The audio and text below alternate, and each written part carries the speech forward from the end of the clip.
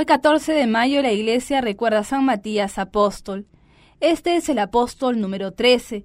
Es el apóstol que fue elegido por los otros 11 después de la muerte y ascensión de Jesús para reemplazar a Judas Iscariote, que se ahorcó. Los Hechos de los Apóstoles narran así su elección.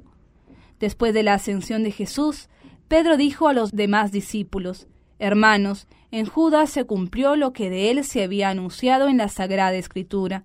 Con el precio de su maldad se compró un campo, se ahorcó, cayó de cabeza, se reventó por medio y se derramaron todas sus entrañas.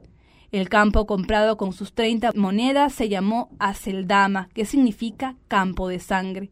El Salmo 69 dice: «Su puesto queda sin quien lo ocupe y su habitación queda sin quien la habite».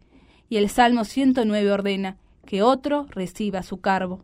Conviene entonces que elijamos a uno que reemplace a Judas, y el elegido debe ser de los que estuvieron con nosotros todo el tiempo en que el Señor convivió con nosotros, desde que fue bautizado por Juan Bautista hasta que resucitó y subió a los cielos. Los discípulos presentaron 2 candidatos. Entonces oraron diciendo: «Señor, tú que conoces los corazones de todos, muéstranos a cuál de estos 2 eliges como apóstol en reemplazo de Judas».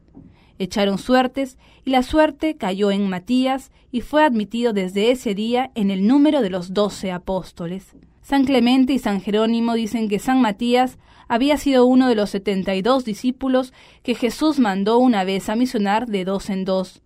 Una antigua tradición cuenta que murió crucificado. Lo pintan con una cruz de madera en su mano, y los carpinteros le tienen especial devoción.